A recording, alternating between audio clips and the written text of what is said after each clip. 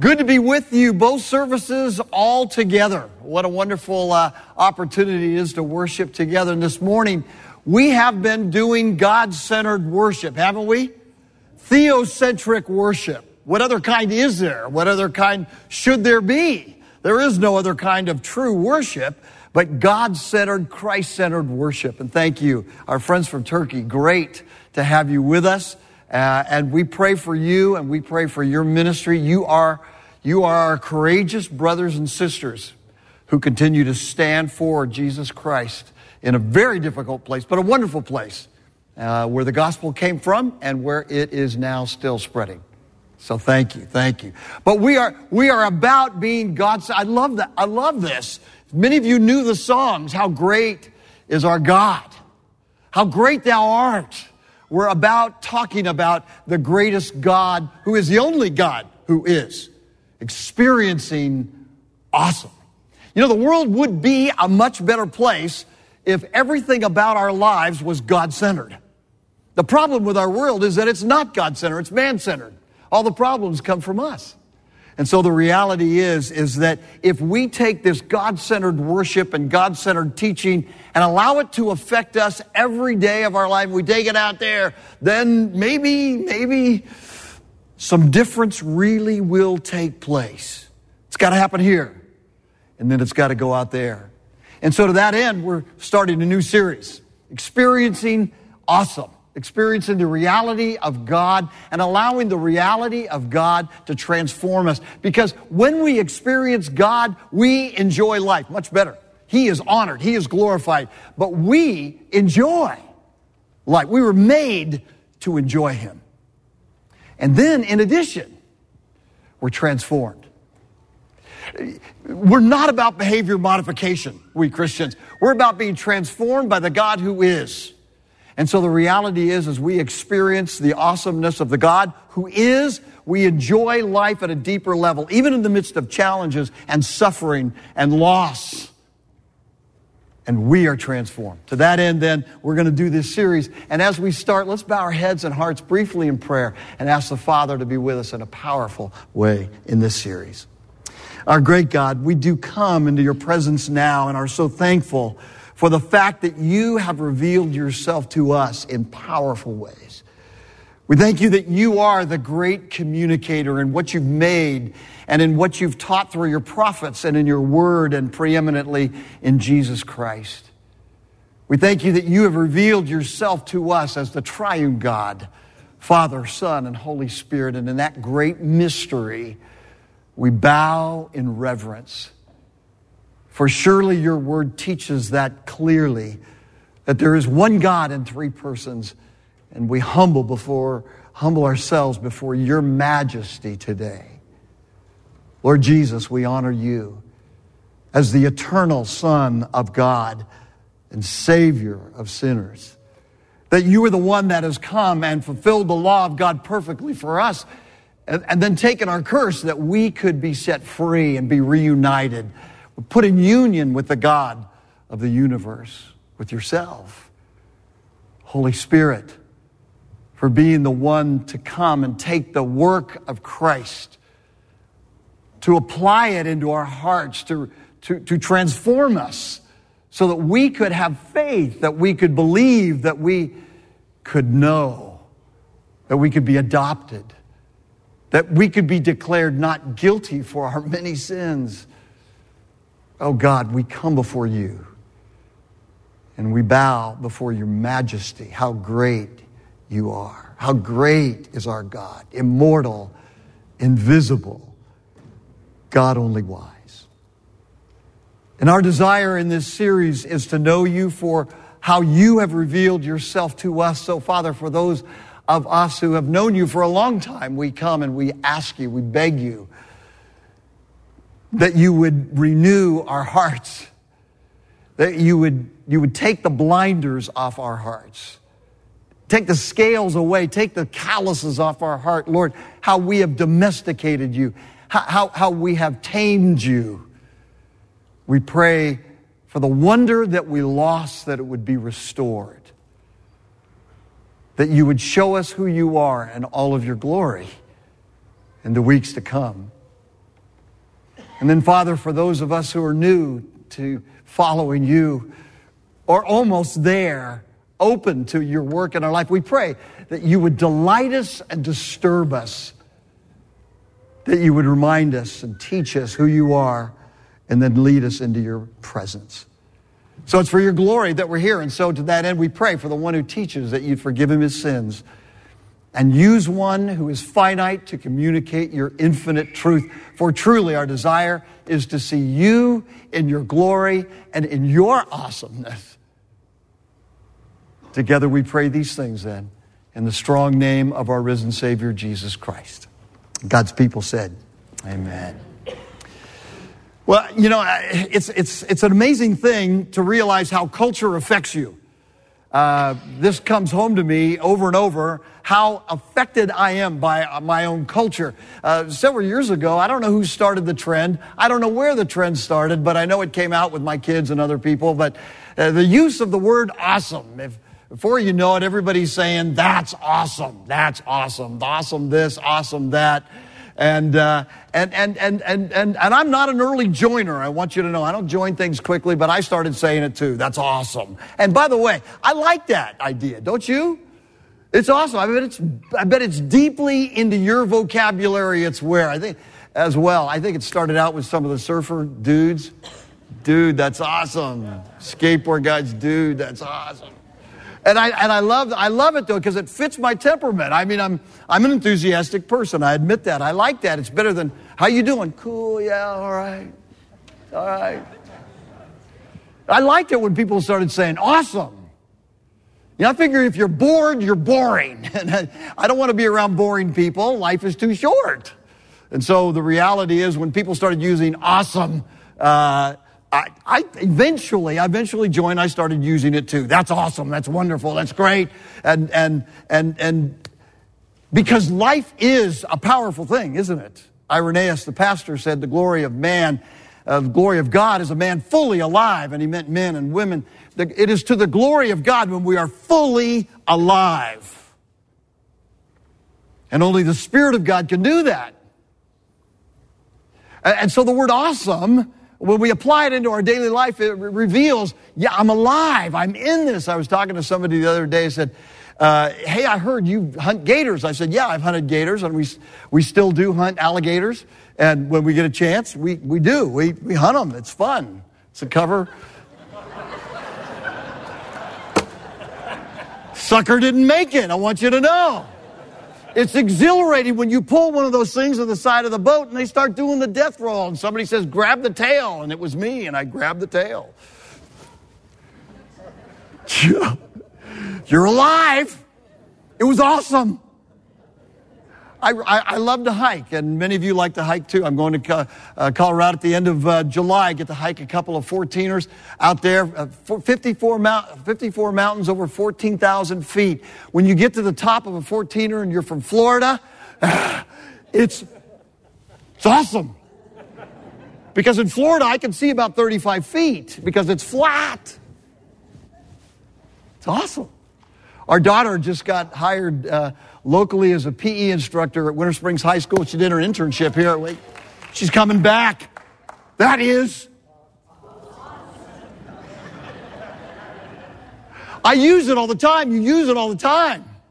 And so the reality is that we're alive when we think about the awesomeness of life. Life is good. But then I started thinking about this earlier this year as I was doing a series for some of the guys that I teach, and I was thinking about the word awesome, and it occurred to me, I had an attack of biblical solemnity, and I was thinking about the reality that there is only one being in the entire universe that is truly, and that is, there is only one being who is ineffable, that is unexplainable.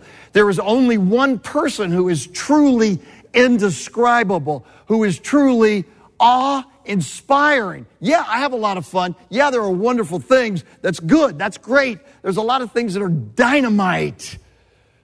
But the only one that inspires true awe is God. So I had to change my vocabulary. And I've been working on it. and it still slips in, and somebody's going to come up. You're going to catch me after the service. I know you guys. And and you say, oh, you're not supposed to say awesome. But the reality is that our lifestyle ought to reflect our theology, right? The truth of Scripture and what God has done in our life. And so God is awesome. And when we know who He is, and by the way, we were meant to know who He is. And not just to know intellectually, but to experience. We've been called into a relationship with Him, and we're to know and experience the God who is. And so as we know Him, we enjoy Him. Those of you true good Presbyterians here, the shorter catechism, first question, what is the chief end of man? Glorify God and enjoy Him forever. We Presbyterians are great at glorifying God and worship and in doing things for Him. We're not so good at enjoying Him. So in my personal mission statement, I flipped that. My mission is to enjoy God as Father and glorify Him. Because you see, once grace sinks into our life and we are transformed by the God who is and we enjoy Him, then we glorify. We naturally glorify. We want to glorify. Grace energizes us to glorify God. But first you got to know who He is and His glory through Jesus Christ. And then we're transformed into greatness. You know, we need more great people in the world. You know that, don't we? Greatness as God defines greatness. And only a great God can make great people. And so in this series, I want us to experience greatness, not just know about Him, but to begin that process of allowing His greatness to sink down deep into our hearts and minds, into our whole being, so that it radically sets us free and transforms us as God's beloved people. I want to start out with experiencing God with Romans 1, 20 through 23. It's an important text that we see, and many of you know it's such an important text for us as Christians. Romans 1, 20 through 23. Listen as I read, for this is God's holy word for us. The Apostle Paul says, under inspiration of the Holy Spirit, for God's invisible attributes, namely His eternal power and divine nature, have been clearly perceived ever since the creation of the world in the things that have been made, so that they are without excuse. For although they knew God, they did not honor Him as God or give thanks to Him, but they became futile in their thinking, and their foolish hearts were darkened. Claiming to be wise, they became what? Fools, and exchanged the glory of the immortal God for images resembling mortal man and birds and animals and creeping things. So the Apostle Paul teaches some really important things here, some important truths here. He teaches, first of all, that through God, that though God is spirit and invisible, we see the work of God, we see the nature of God in the works of God. You and I weren't there. We didn't see the creation happen. But in the creative work of God, we see the attributes of God. We see the power of God. We see His divine nature. Right? And that's so important. The invisible attributes of God's eternal power and divine nature have been clearly seen. So the Apostle Paul says they're really without excuse. People are really without excuse. And so it makes sense. From the beginning of time, people could walk around and look at all that God has made and say, isn't God awesome? Isn't He powerful? Isn't He incredibly creative? Isn't He diverse in what He has made? The beauty around the world is stunning. I know a lot of people talk about the hiddenness of God. A lot of philosophers talk about Deus absconditus, the hidden God, the God who seems so hidden in the midst of our trials and difficulties. And yet, the reality is I look around, I think God is the greatest communicator of all. I think God is screaming at us. The psalm writer says the same thing. The heavens declare the glory of God. The creation is screaming at us every day. You have to work very hard to say, it just all happened. It just came to be. Yeah, I think I told you that I slammed my baby finger in the back of my roll-top truck when I shut it one time. Did I tell you that? I think since I was here last, I lost my little nail. I've been thinking about little nails on fingers and little pinkies lately. And I think it's going to grow back. You know the fingernails are incredible? Do you know that they are awesome? And when you don't have one, you know it. Who created that structure? An awesome God. You have to work pretty hard to say it's all by chance. And yet the reality is that's exactly what happened in our culture and in our world. The reality is that we worked pretty hard at saying there is no God. It all just happened. And you and I are influenced by that all the time. And that's why we're not experiencing God as much, as because you and I are sublimated into a culture that has consistently and loves to weekly, daily hammer us with there is no God. It all just happened. And so since the Garden of Eden, men have become expert at denying the true God, and what should be obvious to mankind is not obvious at all. We're the outliers. We're the radicals. And now Romans 1:21 and 22 teaches something else, and that is that when people turned off their minds to the God of creation, they turned off their minds in powerful ways that affected their ability to think about everything. Sin turned off our minds. The rejection of God as creator turned off it pushed the button on our proper moral thinking and ethical thinking and relational thinking. And so that we're not thinking right. It's like a mind turned off to God as creator is like a computer turned on but disconnected from the internet. So many things just don't happen. And that's the world we live in. And that's the world. And the mind disconnected from God, the creator, who is awesome, is a mind that is disconnected from all of reality. We were created to experience the awesomeness of God.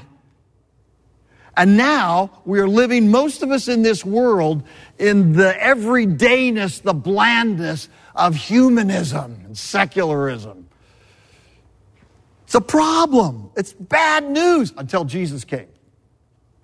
Bad news until Jesus came. And that's why, as you read John 1 in this light, it's such a powerful thing. In the beginning was the Word, and the Word was with God, and the Word was God.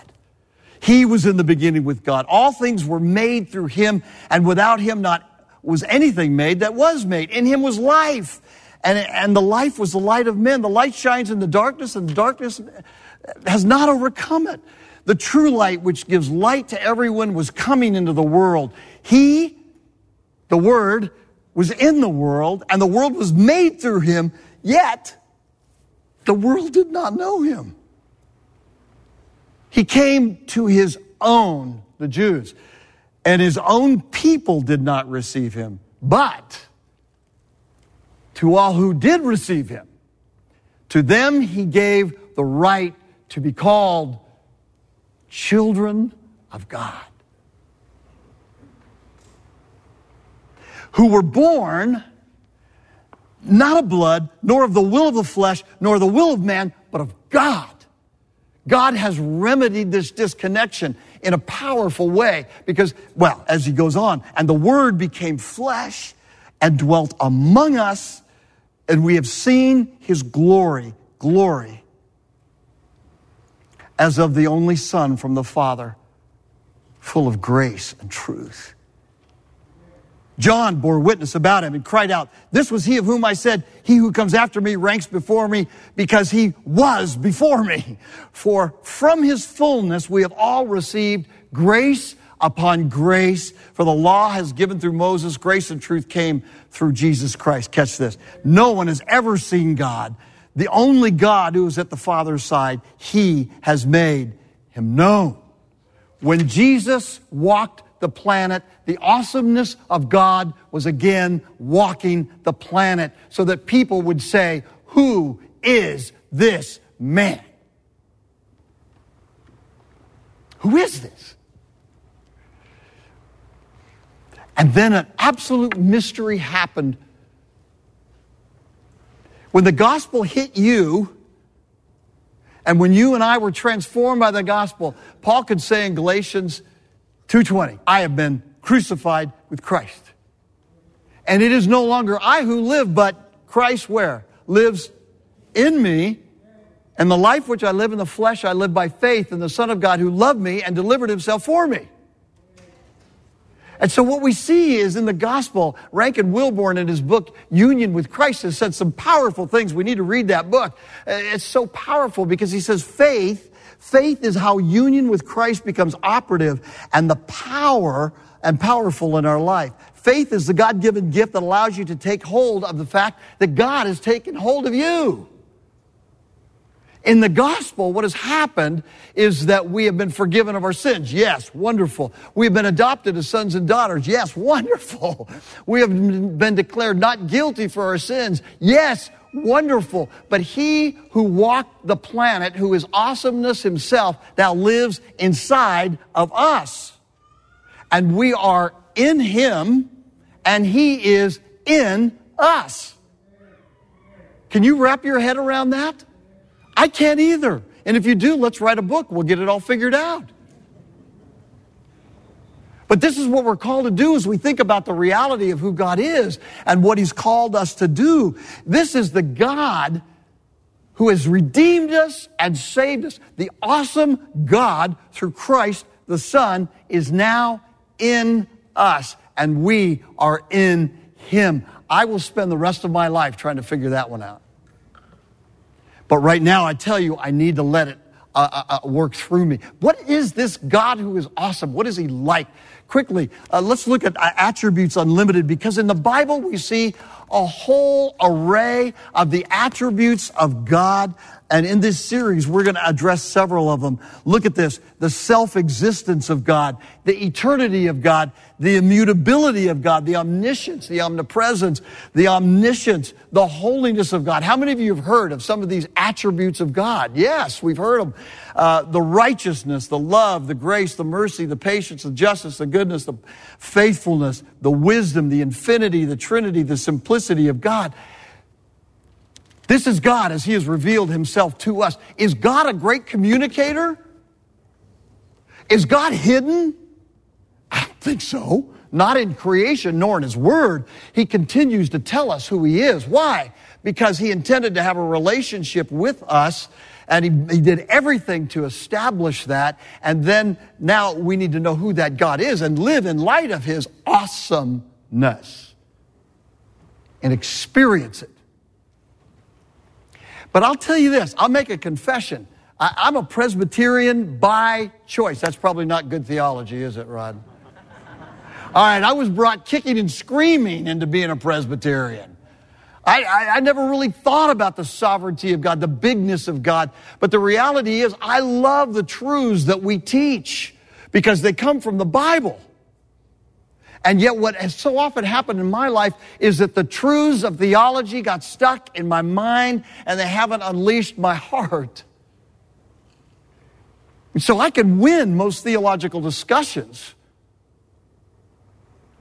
But I know that some of my brothers and sisters in other denominations are outliving me in prayer and in faith, because their little truncated bit of knowledge, which is not great,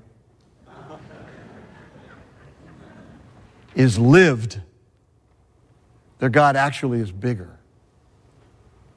Let me tell you a couple things about the attributes of God, then we're going to look at the self-existence of God, and then I'm going to send you out this week to the Holy Week of preparing and thinking about all of this. What I want us to understand is that in these attributes of God, we need to understand that God reveals himself in his simplicity, in his wholeness. There is no standard outside of God that God happens to be the only one to fulfill.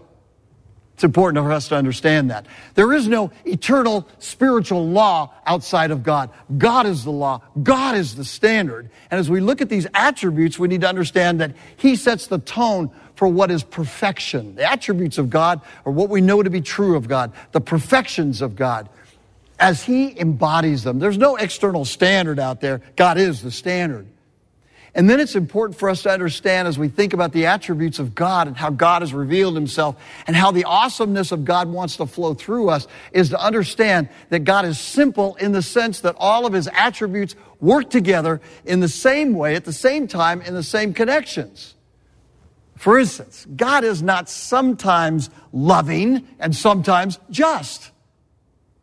God is always loving and always just at the same time. You get your head around that? But that's true. My neighbor was talking to me the other day about how the God of the Old Testament is different from the God of the New Testament. What? That's a common thought. In the Old Testament, God is a God of wrath. In the New Testament, God is a God of love.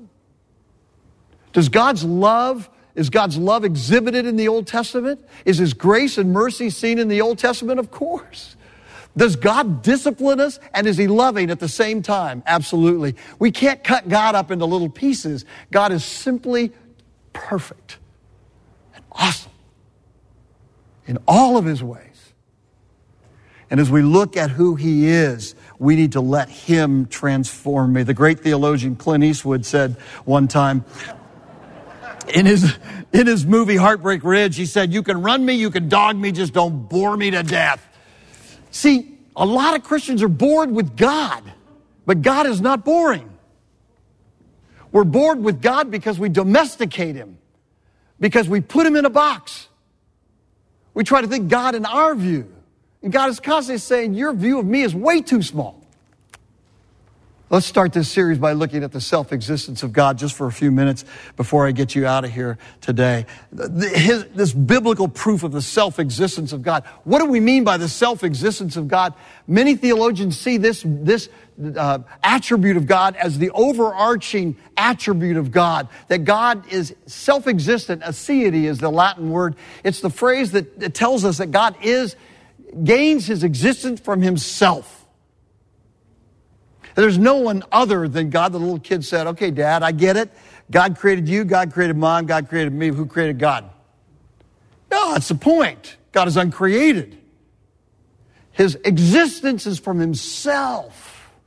And you can see as you begin to try to come to terms with that this involves other attributes, doesn't it?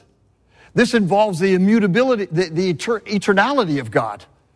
That God is eternal. He has no beginning and He has no end. This involves the immutability of God. God never changes. This involves so much in our way of thinking. And where does this come from in Scripture? Exodus 3:14. God said to Moses, after Moses said, "You send me back to the Israelites, and I got to tell them to follow me. What God do I tell them?" Says, "Follow me." What God sent me. And God said, "I am who I am." And He said, "Say this to the people of Israel, I am has sent me." The Hebrew verb to be, which translates into the covenant name Yahweh.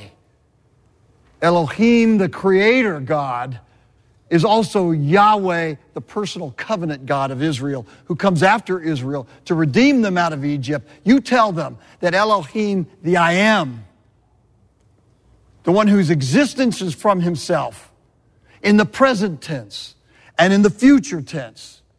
And it has all of these other ramifications of the eternality of God. God didn't begin. He always was. That's God. But in this context, what He's saying to Moses is, you tell the people of Israel, I am, I will be, I have been, I am, and I will be, and all of that is for you. It's a covenant statement. I don't just exist. I exist for you. Why did God do this? Did He have to? Did He have to create us? Did He have to redeem us? No. But he did. The self-existent one who needs nothing created us, recreated us.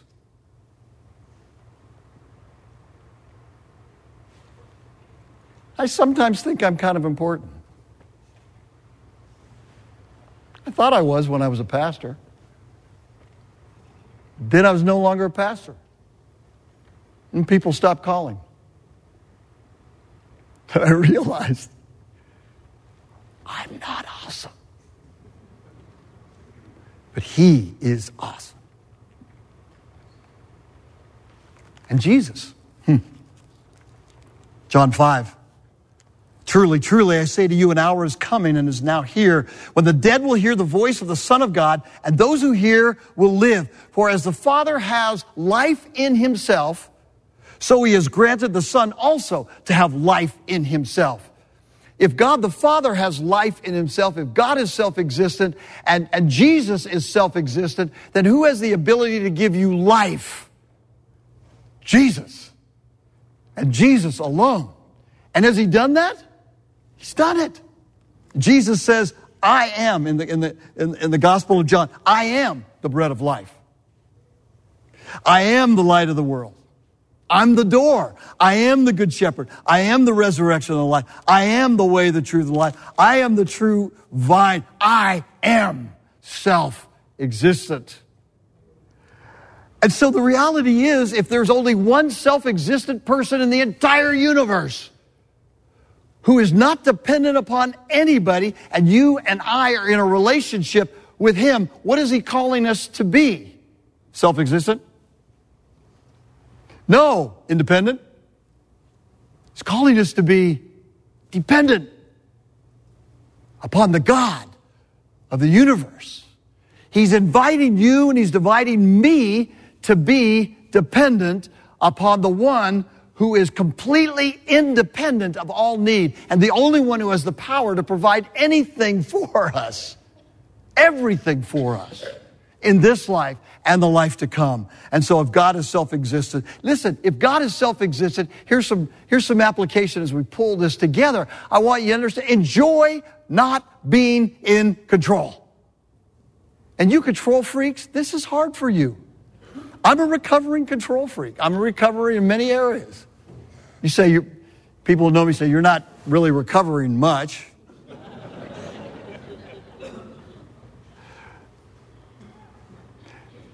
Enjoy not being in control. When you let it go, you're not in control. And any sense of personal control that we have is,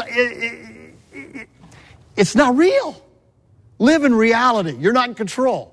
I don't care if you're the CEO of your company. I don't care if you're in charge of it all. If your family, I don't care, you're not in control. Enjoy not being ultimately responsible for everything. It's great. I have glimpses of it a couple of times a week. I'm working on this. Let go of some of the weight that you're carrying. Rest. At least on Sunday. And as you go out there the rest of the week, you don't have to perform. Listen, Isaiah 26:3 says this. You, God, keep him in perfect peace whose mind is stayed on you because he trusts in you. And then he says, trust in the Lord forever. For the Lord God is an everlasting rock. Theologian John Frame says theology is the application of Scripture. And so the shorthand of that is theology is application. So I want you to go out here this week and I want you to do some theology.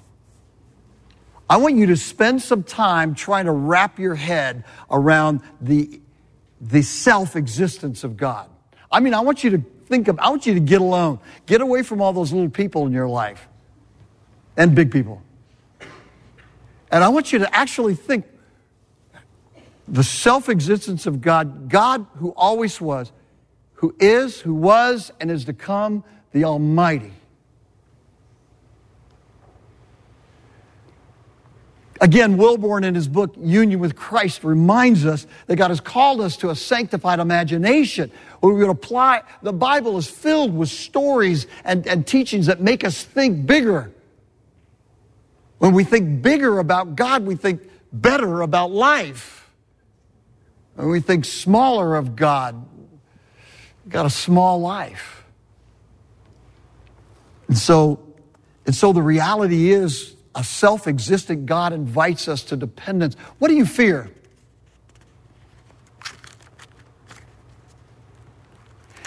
Do you fear for the future of Orangewood? Don't. It's been difficult times. I know. I feel this with you. I feel it deeply. I pray for you. I'm part of you in a other part of town kind of way. You're my family.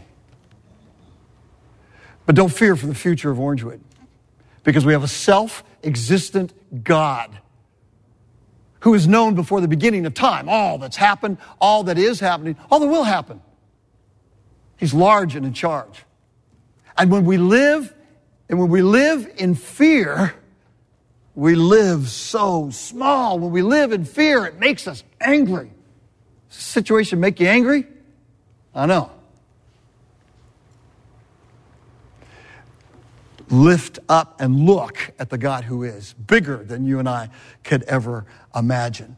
Do you fear transition in your life? Do you fear sickness in your life? When we fear is that button that goes off that reminds us to go back to a bigger picture of God. Fear is what makes us look inward and downward, and ought to make us look upward as we're unleashed by the gospel to remember the power of God, running back to the reality that your Father is self-existent. A.W. Pink, a theologian who I've quoted before, whose name I said I would change if it were mine, A.W. Pink, said this: something more than a theoretical knowledge of God is needed by us. We don't need any more theory. We need the experience of the awesomeness of God. The foundation of all true knowledge of God must be a clear mental apprehension of His perfections as revealed in Holy Scripture. An unknown God can neither be trusted, served, nor worshiped. I believe that with all my heart. And that's why what we have to do is we have to take the words of Scripture, this theocentricity, this God-centeredness that we get here in worship and in teaching, and we've got to live it and take it out of here with us. We've got to stay on our knees at some point. We've got to let our minds meditate on it so that the picture of God in our head gets bigger and bigger and bigger, and then gets to our heart and enlarges our heart. I'm in this with you. It's not you, I'm telling you. I need this. Our half-hearted worship comes from our half-minded understanding of God. Our half-hearted generosity comes from our half-minded understanding of God. Our half-hearted discipleship comes because we have a half-hearted understanding of who God is. The answer is God. In all of His greatness and grandeur. J.I. Packer, there is something exceedingly improving to the mind in a contemplation of divinity, as only Packer could say it. There's something exceedingly improving to the mind. It's a subject so vast that all our thoughts are lost in its immensity, so that our pride is drowned in its infinity. We lose the wonder of God because we lose the bigness of God. J.B. Phillips said, "Your God is too small." Mark Buchanan said, "Your God is too safe." So here's a challenge as we get ready to get out of here. I want to challenge you to the risk of thinking bigger about God and of allowing these truths, as we talked about the self-existence of God and the self-existence that the life that Jesus moderates to us through His grace, to cause us to fall to our knees. Would you join me by allowing the grandeur of God to drive you to your knees at some point during the week? Would you carve out some time to let the Spirit of God enlarge your hearts and minds as He's continuing to do with me? I need this. I want to know him, and I want to know him. The power of his resurrection, the fellowship of his sufferings, being conformed to his death. I want to experience awesome. Don't you? The joy you will experience will be palpable. And the transformation in your character will be stunning. Trust me on that. The bigger the God, the bigger the life. All because of Jesus. You take it to heart. Let's pray together. How great are you, our God.